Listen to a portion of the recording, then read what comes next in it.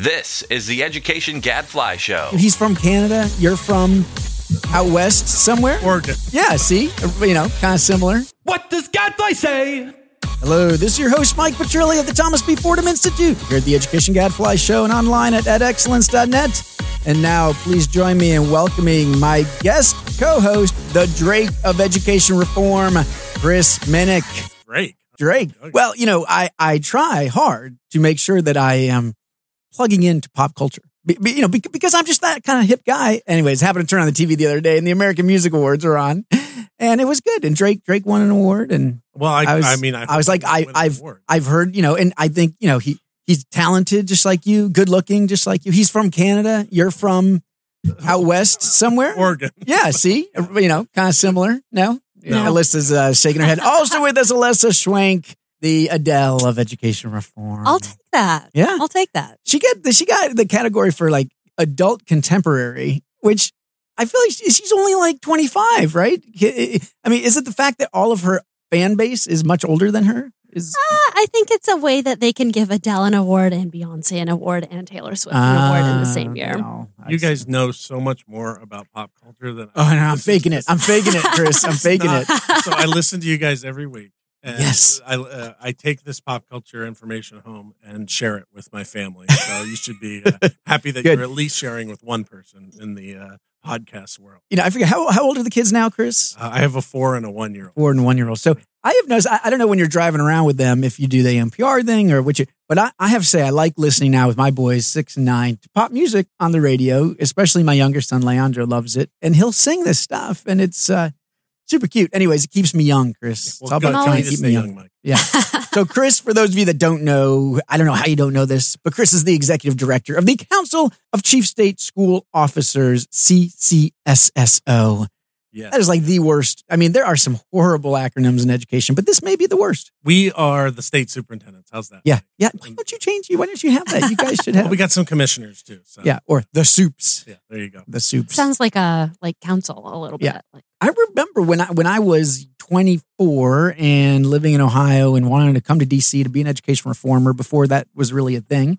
And I sent letters to like 100 different education groups, and CCSSO is one of them. Well, we're the place did not write me back. Wasn't my fault, but we are the place it was to not be. Your fault. Okay, hey, so lots to cover this week in this truncated week. Thanks for listening. Maybe people are listening to this while they're cooking Thanksgiving dinner or after eating Thanksgiving dinner, or maybe going for a jog the next day after Thanksgiving dinner. But whatever you're doing, thank you for joining us on your holiday. Let's get started with Ed Reform Update.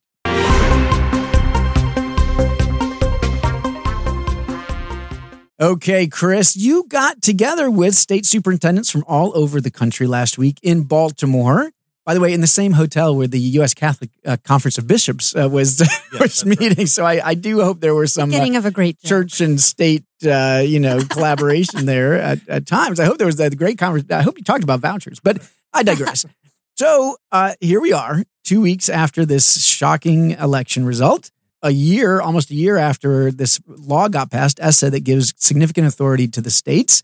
A lot of people would say, hey, these state superintendents, they got the power. Yeah. How are they feeling about this? Well, they're feeling like we got the power. I mean, I think the biggest thing, outside of not seeing any of the bishops in the bar after we were done with our meeting. You didn't? Really? No, there weren't any there. But that's suspicious. I thought they liked wine. Well, so they left us to our own after that. But I think the biggest thing that our states are taking away is that they really do have the control to design whatever they want now. Yeah. And I hope that the next administration will be careful about how they think about this transition, because they could just throw everything out and make it really flexible for our folks. And I don't know that would be the best solution at this point.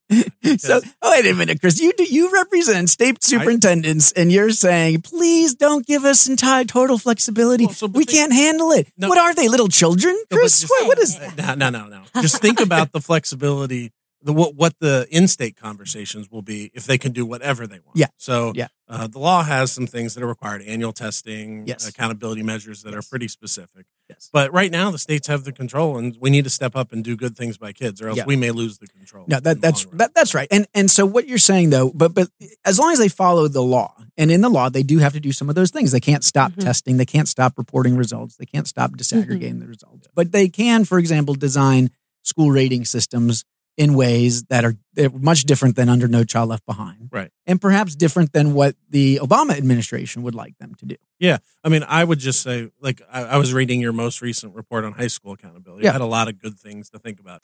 I do think in the long run, career readiness needs to be Yeah. part of this Mhm. conversation, Yep. especially for high schools. Yep. There's a large part of the country, and I've visited a lot of these places, where you've got to give kids options, and they are not all going to college. Right. They need that option, but that should not be an outcome Mhm. for all our kids. And so for us to program around college readiness being the only thing Right. in accountability systems, I think is really short-sighted. And your report pointed it out. Yeah. So. Yeah. So, Alyssa, what do you think here? You expect states to be good stewards of this new authority that they have? I think, we've quoted Spider-Man about 86 times regarding ESSA, and it's one of... No. again, We quote Uncle Ben. but it's a Spider-Man comic, Oh, right? okay, Like, I didn't right. get my Yes. Spider-Man and Superman mixed up again. Yes, did I? that's Okay, right. okay, That's right. I'm good. With great powers comes great responsibilities, but like Chris said, I do think some guardrails just to help guide conversations and let people know what the parameters are helpful. You need to have sort of a foundation from which you can build innovative systems. Giving people a blank slate is not necessarily the fastest way to an innovative system.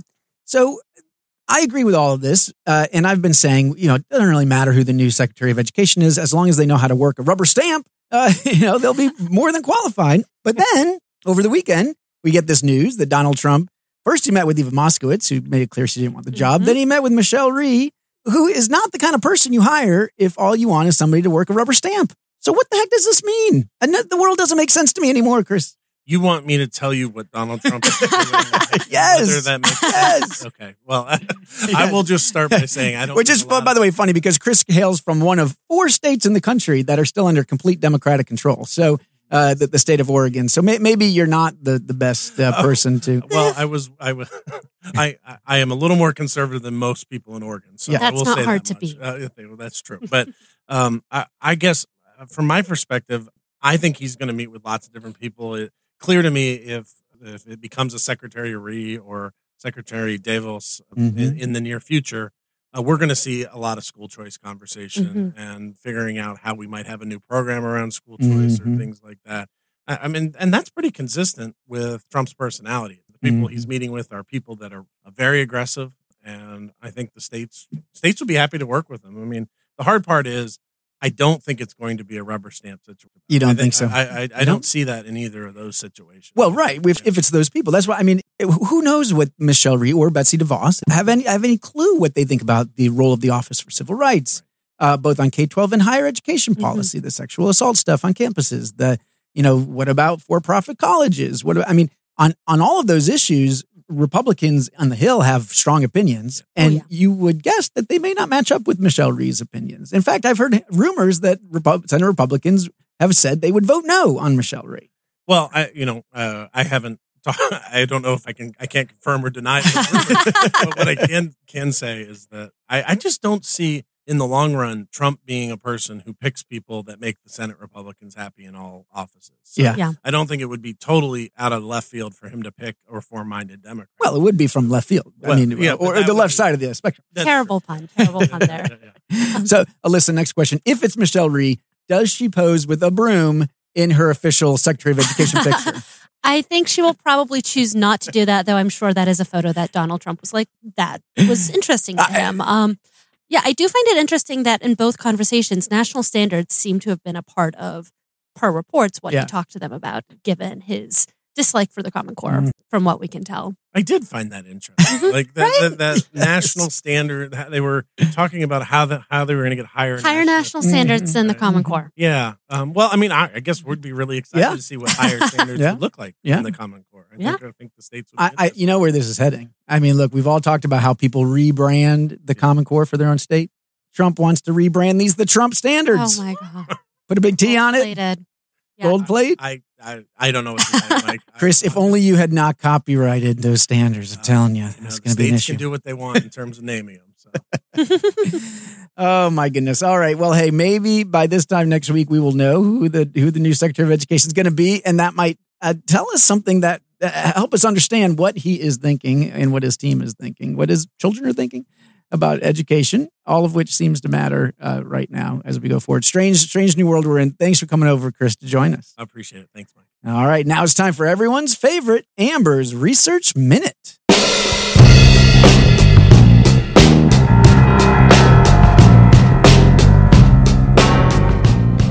Victoria McDougall, welcome back to the show. Hey, Mike. Hey, Alyssa. Thanks for having me. Of course. We are saying welcome back, though the last time you were on the show, you were Victoria Sears.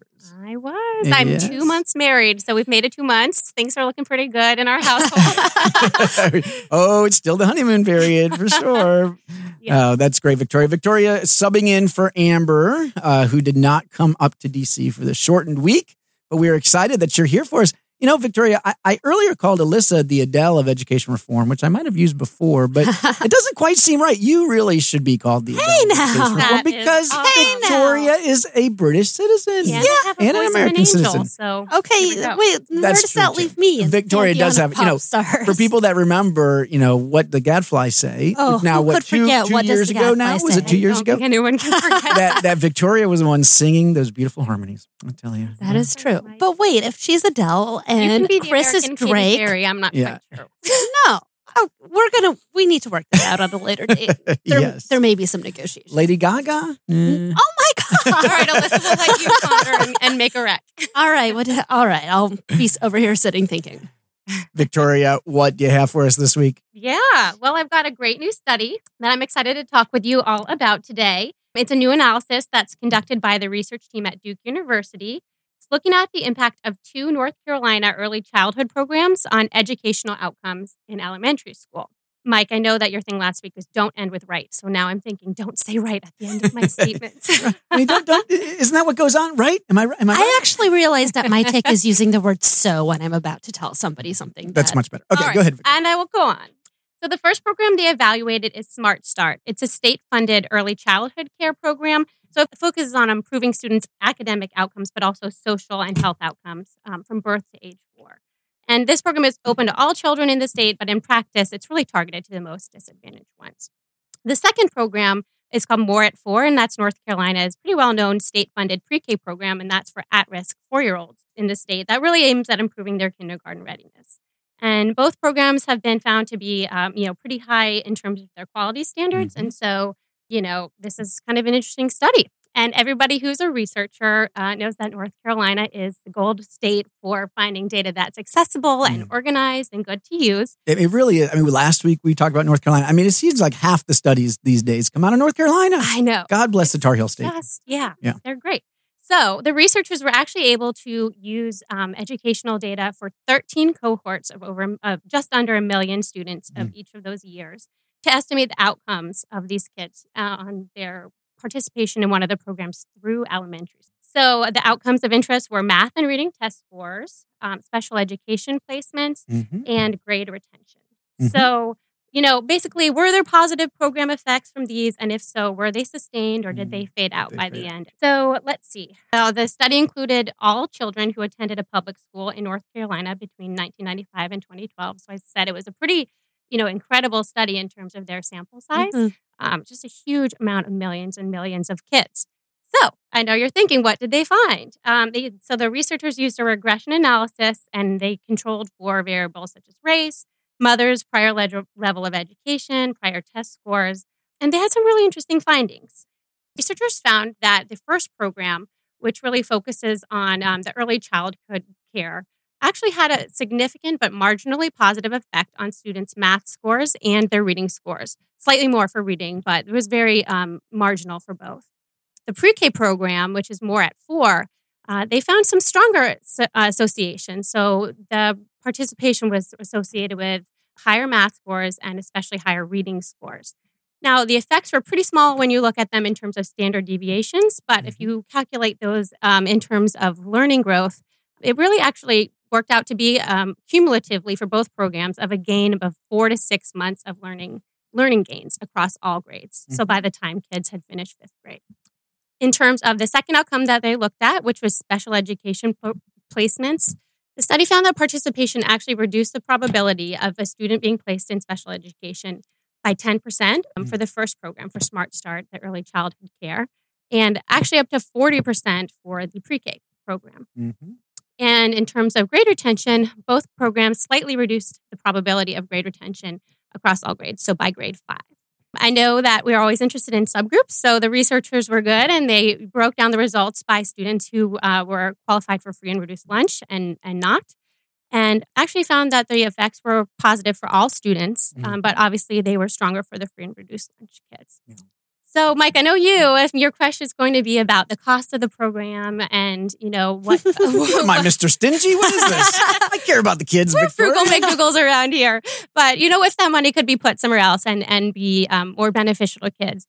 It's actually interesting because in terms of the cost of the programs, they're pretty low. So for the first child care program, it was only $220 a year. And for the pre-K, it was just over 1,000 state dollars per year.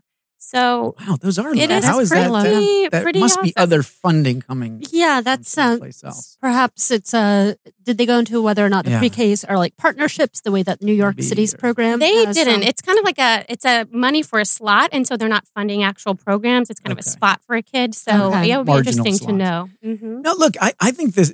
First of all, this is very interesting because what you're saying is that the effects did not fade out.